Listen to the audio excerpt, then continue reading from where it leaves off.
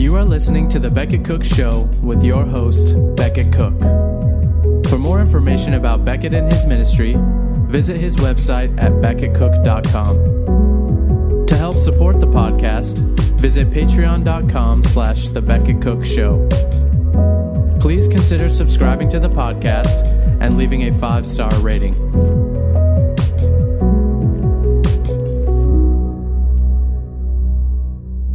Hey guys, welcome to the show. Today I want to talk about, it's still Gay Pride Month, which is kind of funny because a friend of mine actually pointed this out to me the other day, that it's kind of odd that Gay Pride is a month long. I mean, Christmas is one day, Easter's one day, New Year's is one day, Thanksgiving, it's just bizarre. Even Martin Luther King Jr. Day is one day. And so it's very bizarre that Gay Pride is an entire month. I think I've given you a little history on Gay Pride. But before I get into that, I want to talk about the supernatural realm, the unseen realm. And I'll get into why. But first, I want to read Paul. I just want to remind you of Paul's discussion about the unseen realm, the supernatural, the demonic in Ephesians chapter 6. Paul says in verse 12, "For we do not wrestle against flesh and blood, but against the rulers, against the authorities, against the cosmic powers over this present darkness, against the spiritual forces of evil in the heavenly places." So that's pretty complex, and it's pretty powerful that we are not, it's not just the seen world that we're dealing with, like the politics and gay pride and the flags everywhere. I live in, obviously I'm in Los Angeles, and this is where I live, and there's literally gay pride flags on every single building in the entire city. It's like, it's so extreme that it's bizarre. And that's why I want to tie it into the supernatural realm, the unseen realm, which, by the way, is a book that I'm reading right now. It's called The Unseen Realm, and it's by Dr. Michael Heiser. And he's a Semitic and Hebrew scholar, ancient Hebrew and Semitic scholar, and he's brilliant. And I highly recommend this book. It's called The Unseen Realm. Let me get you the full title. Oh gosh. Rediscovering the Supernatural Worldview of the Bible. And this book, The Unseen Realm, is an academic book. So it's pretty long. It's like 432 pages. But he did a second book, more of a popular book, where he distilled down all of these ideas into a smaller book called Supernatural: What the Bible Teaches About the Unseen World and Why It Matters. And that book is only 170 pages around that. So I recommend either book to you. If you want to do an academic book, read The Unseen Realm. If you want to do more of a popular book, read Supernatural by Dr. Michael Heiser. I'll put the links down below of both books. But I'm reading The Unseen Realm, and it is mind-blowing. It's so good. And basically, Michael Heiser, in the first chapter of the book, he makes this claim that after you read this book, you will never read the Bible in the same way. And it's true, because he connects the dots of the Old Testament and the New Testament in such an amazing way that it really opens up the world of antiquity and the world of Scripture and the context within which the Old Testament was written, and kind of the Mesopotamia context, and where just all of that region, the ancient Near East, which is what we would call basically the Middle East today. And so he's an expert in the ancient Near East and antiquity. And so this book is amazing. And it really, I'm kind of in the middle of it right now. I'm probably like a third of the way through, or maybe halfway, but it really sparked this kind of thing in me of how gay pride and what's going on in culture today, the whole LGBTQ movement, is so tied to the supernatural. It's so tied to the unseen realm that we're not even aware of. And so we're going to get into that today.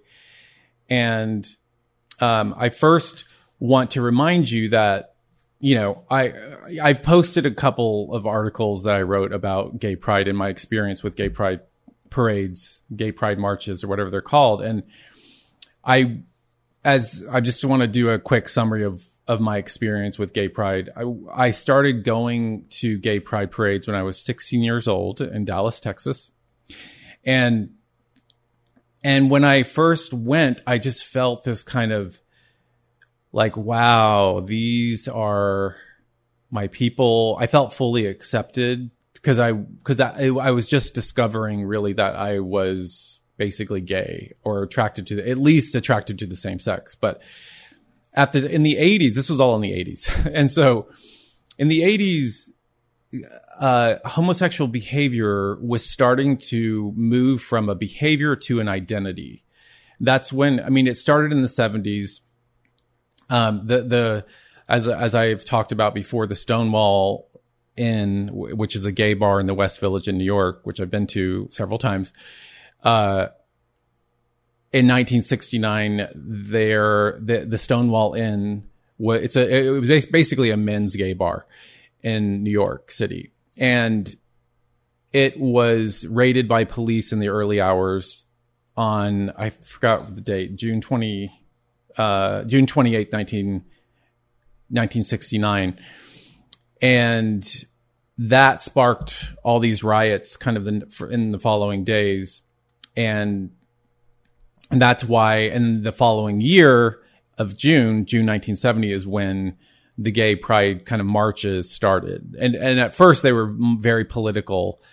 Now they're kind of more, they're political and sort of entertainment at the same time. But in the beginning, they were all very much political. And that's why, just so you know, that's why June is Gay Pride Month, because that's when the Stonewall Inn in New York was, that's when the riot started in New York. So when I was 16, I went to Gay Pride, and I just remember feeling this like elation and just kind of camaraderie with people. And I was like, wow, like this is, and so I was living like this weird double life, because in high school, I was like popular and had lots of friends and like had girlfriends. I went steady with, I think at least three girls. I had serious girlfriends in high school.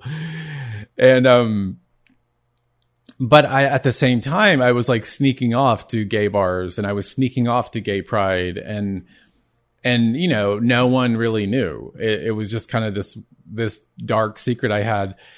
And so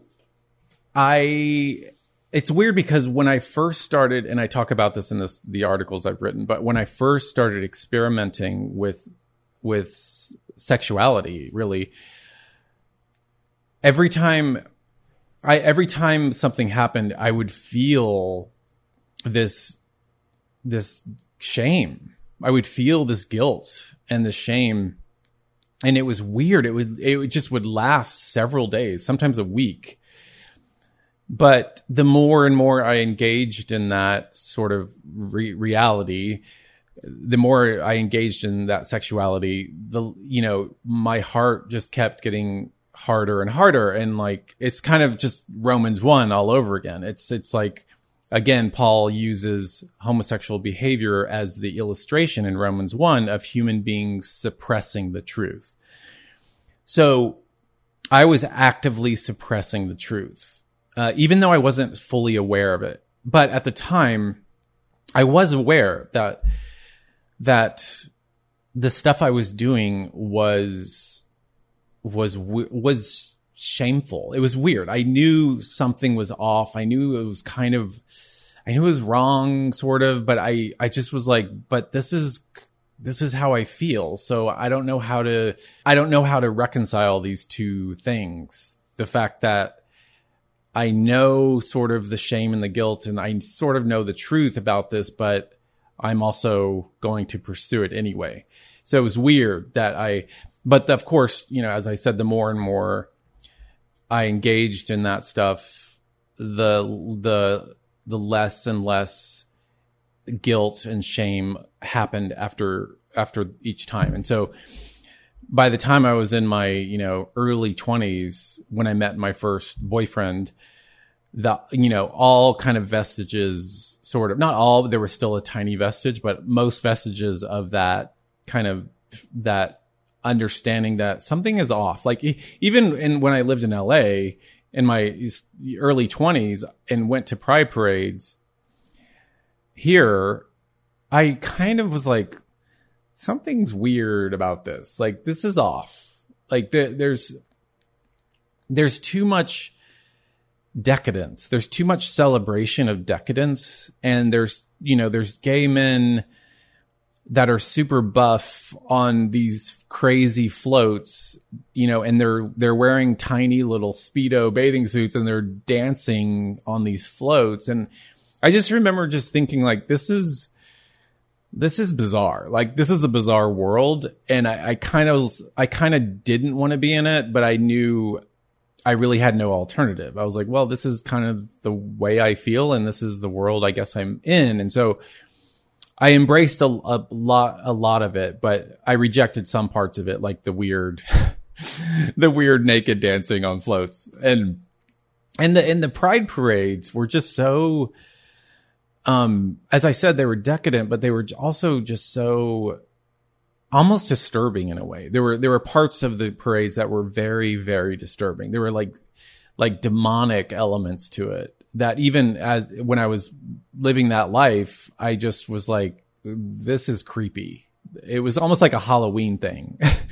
And so anyway, and I obviously lived that life as a gay man until 2009, when God rescued me out of that life and saved me. And it was such an amazing thing. I'm still just so excited that God rescued me out of that, because it is, as much as it's painted as, this like joyful celebration and the rainbows are everywhere, it's actually a really dark thing. It's really dark. And so in the article, I say that gay pride promises much. It promises liberation instead of constraint, affirmation instead of condemnation, authenticity instead of hiding, acceptance instead of rejection, strength instead of weakness. But it's a make-believe world. It's not real. And it's a make-believe world where one can glory in one's sin and without consequences. Obviously there were a lot of consequences in the 80s with AIDS, which affected a lot of my friends. And some of my friends have died from AIDS, from that time.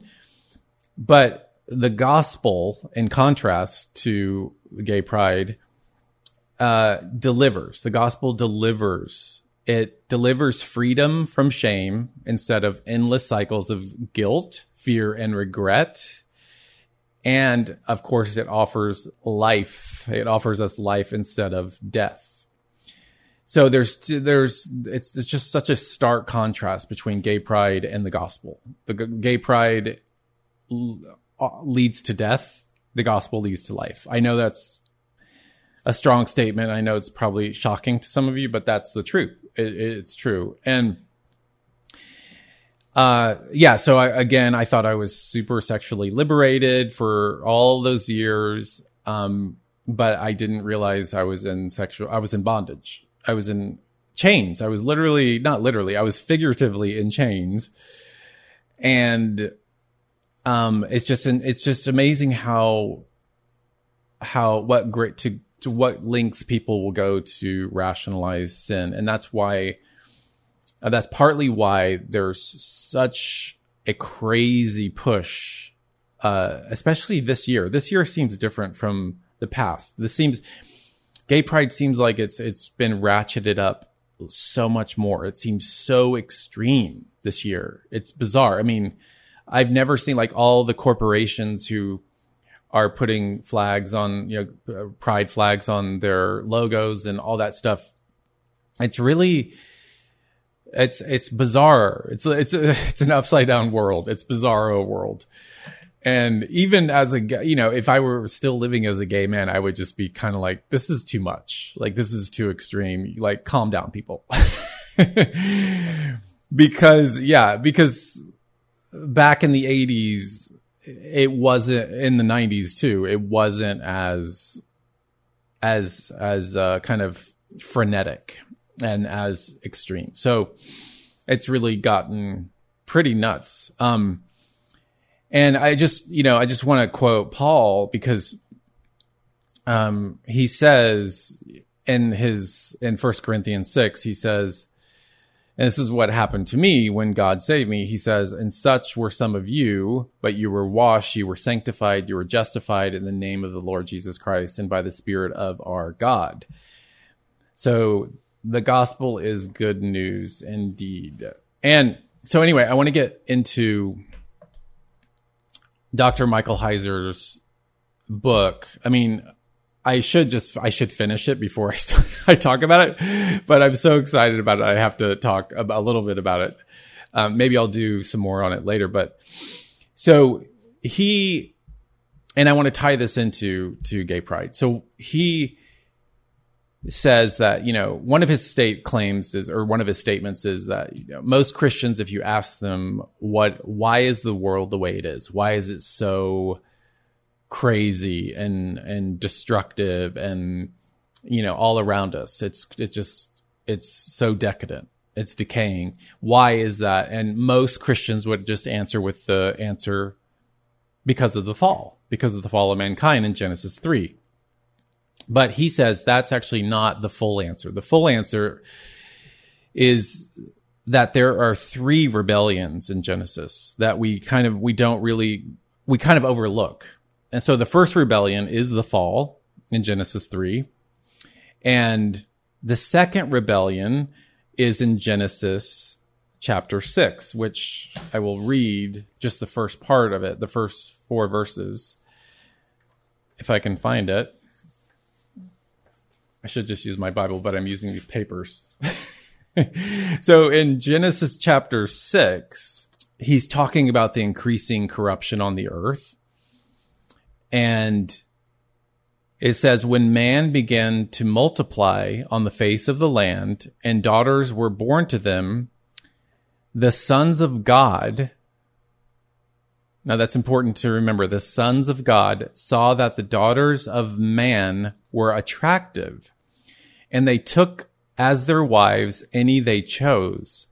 Then the Lord said, my spirit shall not abide in man forever, for he is flesh. His days shall be 120 years.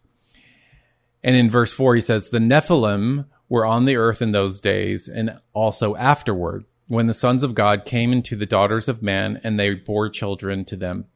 These were the mighty men who were of old, and the men of renown, or the men of the name.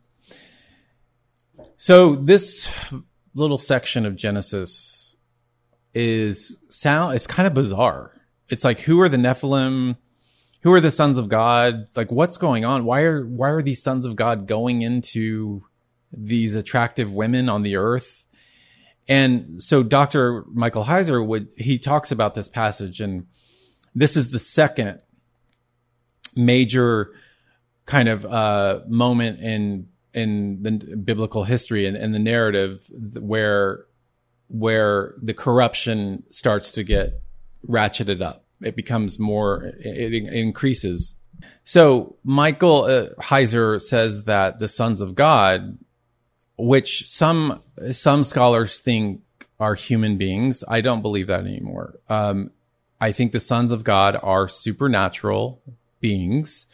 They are cosmic intelligences who did things that that resulted in the proliferation and acceleration of our own human depravity and destruction. And they hurtled us toward idolatry, these sons of God. And so, again, this is supernatural. This is what Paul is talking about in Ephesians 6, the supernatural realm. And so he says in Genesis 6, he says that it says that these supernatural beings, these cosmic intelligences, took wives, human beings. They took human being wives, and they basically impregnated them. And the result was the Nephilim. So the Nephilim are these kind of giants, these giant creatures. And it sounds so kind of bizarre and sounds too supernatural, even though the Bible is a book about, there's a lot of supernatural events in the Bible, including a donkey speaking, including the serpent speaking in the garden, including the resurrection, the virgin birth, et cetera, et cetera. So it's not surprising that there's supernatural things happening, and there's this unseen realm, as the book is called. And so God pronounces judgment. He says, "My spirit shall not abide in man forever, for he is flesh. His day shall be 120 years." Now, some Bible scholars think that that's God putting a limit on humans' lifespan. I don't think that's the case. I think that the 120 years is the time between this event and Noah and the flood, basically. So it's 120 years between the Nephilim and Noah, the flood. And so he says that the Nephilim were on the earth in those days and also afterward, which is interesting. So were they still around after the flood? And I think Michael Heiser, he says that they were still around after the flood. I mean, look at, if you remember is it Exodus or Numbers?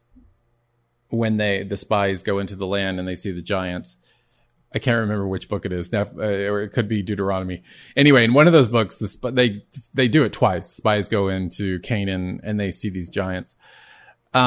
Anyway, so that's the second rebellion, Genesis 6, and it just increases the corruption of humans. It increases the depravity of man. So it's not just the fall. So it's the fall, Genesis 6, and then we go to Genesis 11, which is the Tower of Babel story, or Babel, however you want to pronounce it. I think the Hebrew is Babel. So in the Tower of Babel story, remember that it says now the whole earth had one language and the same words. So everyone spoke the same language. And as people migrated from the east, they found a plain in the land of Shinar and settled there. This is in Babylon. And they said to one another, "Come, let us make bricks." So they basically kind of invented bricks. And once they realized they could make bricks, they started to have this desire to build this kind of sort of temple mount, or this ziggurat, what it's called, this kind of place where they could meet with the gods, because they thought that, if the gods were in the air, and the higher they built this ziggurat, or this kind of sort of pyramid sort of like structure, the higher they built it, the closer to the gods they could get, and they could bring the gods down to them. And so they say, "Come, let us build ourselves a city and a tower with its top in the heavens, and let us make a name for ourselves." So again, they're wanting to make a name for themselves instead of honoring the name of God, Yahweh.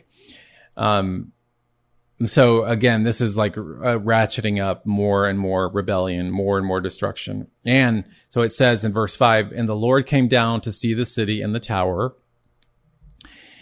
And the Lord said, behold, they are one people and they have all one language. And this is only the beginning of what they will do.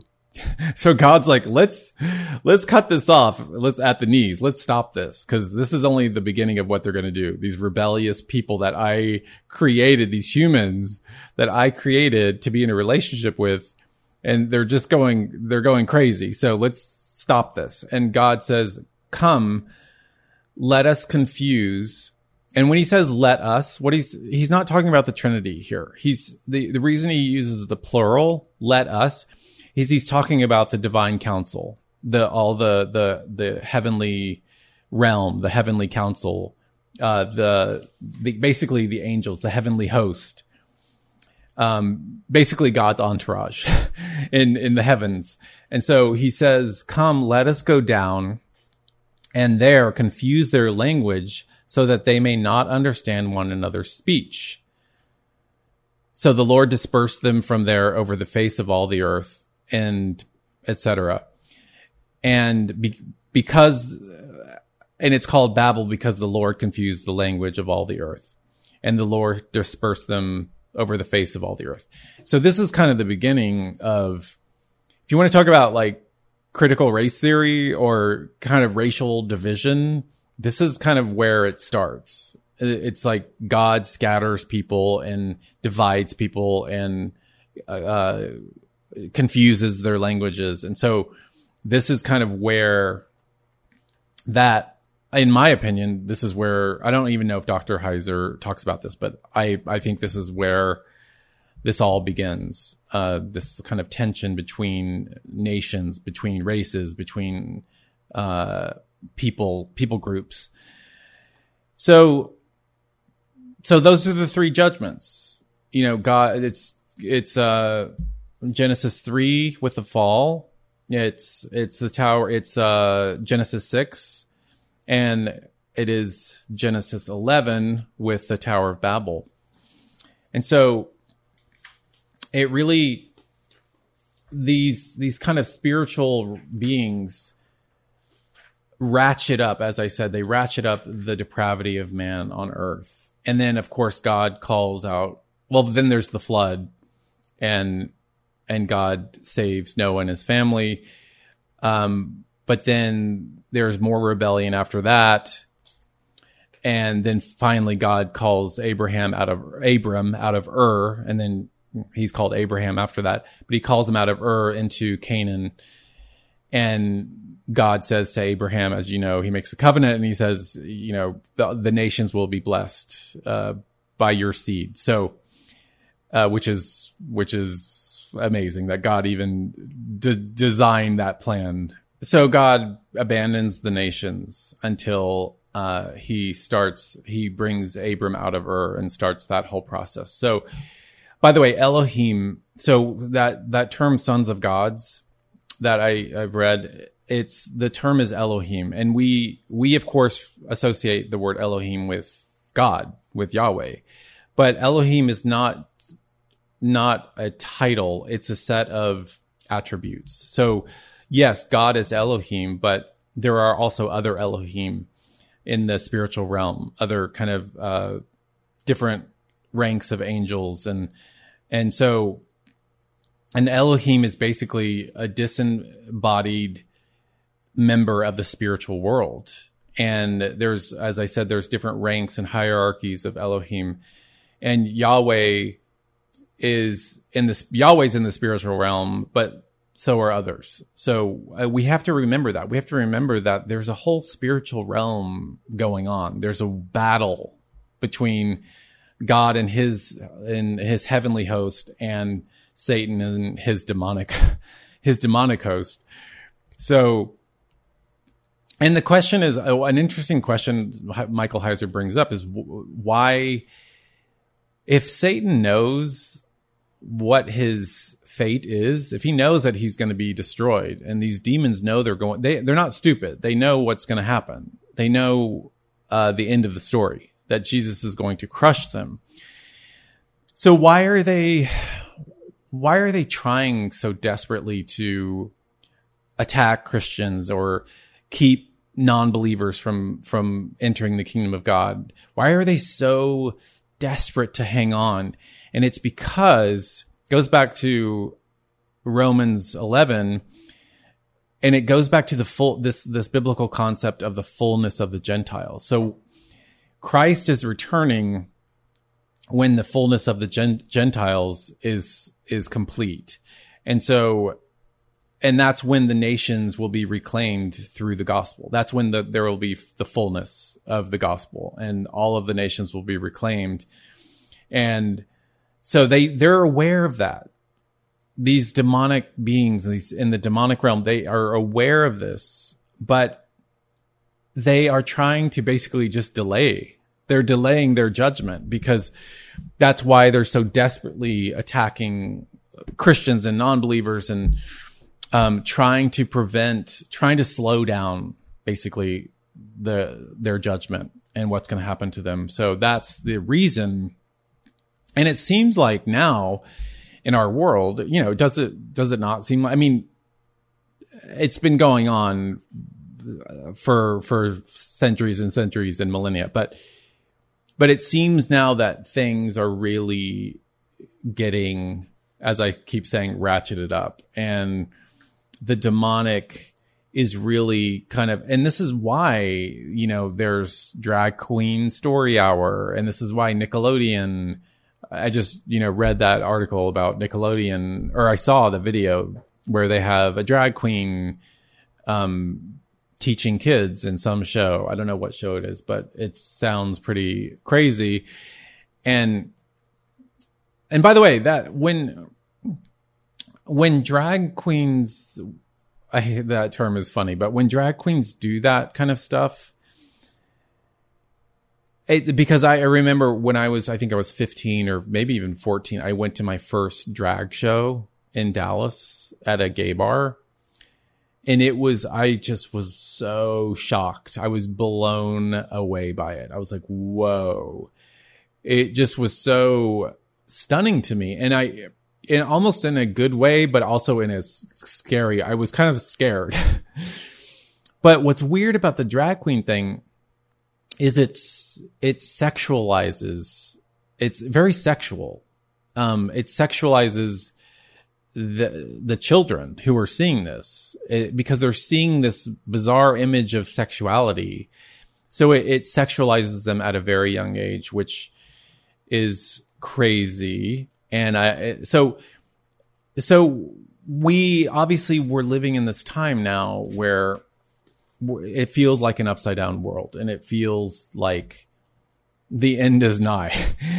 The end is close. But, and I just want to remind us that, and Dr. Heiser is just amazing at doing this in his book, that, yeah, there are some major spiritual forces at work, major demonic forces. And so it's almost like, it's funny because as I'm reading his book, I am now less sort of perturbed, I don't know if that's the right word really, but perturbed at people in politics, or people in media, or celebrities who are promoting all of this stuff, who are promoting basically wickedness. I'm less perturbed by them specifically, because I now understand that there is demonic activity and a whole unseen realm behind them that they're not even aware of it. And this demonic realm is, in a way, you kind of using them as puppets for their purposes, and they're not even aware of that. So now when I pray more against the demonic realm, more so than, for these specific people in positions of power and influence. And so I've really kind of shifted my prayer life into seeing. And so I have way more sympathy now for, certain wicked, so-called, certain seemingly very wicked people in the world. I have more sympathy for them because of this book that I'm reading, and because there is such a demonic realm that is pulling a lot of the strings. Because remember in Genesis 6, it's like these sons of God, these principalities and powers of the air saw the daughters of man and saw that they were attractive, and they took them as wives and went into them. So these women really had no choice in the matter. They were basically raped. They were raped by these supernatural beings. And so now I have a different kind of understanding of, well, not a different, but I have a more enhanced understanding of the supernatural and of the prince of the power of the air, as Paul talks about, and the principalities and all, whatever I read in Ephesians 6, the authorities, the cosmic powers over this present darkness, the spiritual forces of evil in the heavenly places. So I have a better understanding of that now, and I hope this helps you kind of see all that's going around us, that's happening around us with, with gay pride, with the LGBTQ movement, with the trans movement, with all kinds of things that are happening, Marxism and CRT, like all this stuff is being fueled by the demonic realm, if not even, humans, we have free will, but it's also, it's not only fueled, but in some cases it's directly being controlled by the demonic realm, which is scary. But praise God, as believers, Satan has no authority over us, because we are no longer slaves to Satan, but we are bondservants to Christ. We're no longer slaves to darkness, but we are in the light, which is, praise God for that. Oh my gosh, I can't imagine still being in the dark. And by the way, if there's anyone watching who's not in the light, who hasn't put his or her faith in Christ, I beg you to do so, because you're not aware of that you are serving Satan right now, that you're in the kingdom of darkness right now. And I beg you to just beg God to have mercy on you and to bring you into his marvelous light, because there's nothing like it. It is so amazing and supernatural. And of course you get eternal life when you do that, when you put your trust in Christ. Not only does he forgive all of your sins, but he imputes his righteousness to you. And so you're covered in perfect righteousness, and you have eternal life. And because you're imputed with with Christ's righteousness, because of the sacrifice he did on the cross, you can stand in the day of judgment. You are declared innocent, and you can stand in the presence of the holiness of God and be innocent and blameless because of what Christ did. So, because when that moment happens, when you put your trust in Christ and believe in him as your Lord and Savior, you're united to Christ. Christ is in you and you're in Christ. So there's this union by the way, that rarely gets talked about too, that we're united to Christ. And we're co-heirs with Christ. We're heirs to God and co-heirs with Christ, which is amazing. So I urge you, if you're not a believer, put your trust in Christ. Read the Gospels. Go to a gospel church, a gospel-centered church, and hear the preaching of the word. Put your trust in Christ. And I hope this helped you. And I will see you next week on the Becca Cook Show. God bless you guys, and I'll talk to you then. Bye. Thank you for listening to this episode of The Beckett Cook Show. Your support makes this content possible. All episodes of The Beckett Cook Show are also available on YouTube. For more information about Beckett and his ministry, visit his website at beckettcook.com.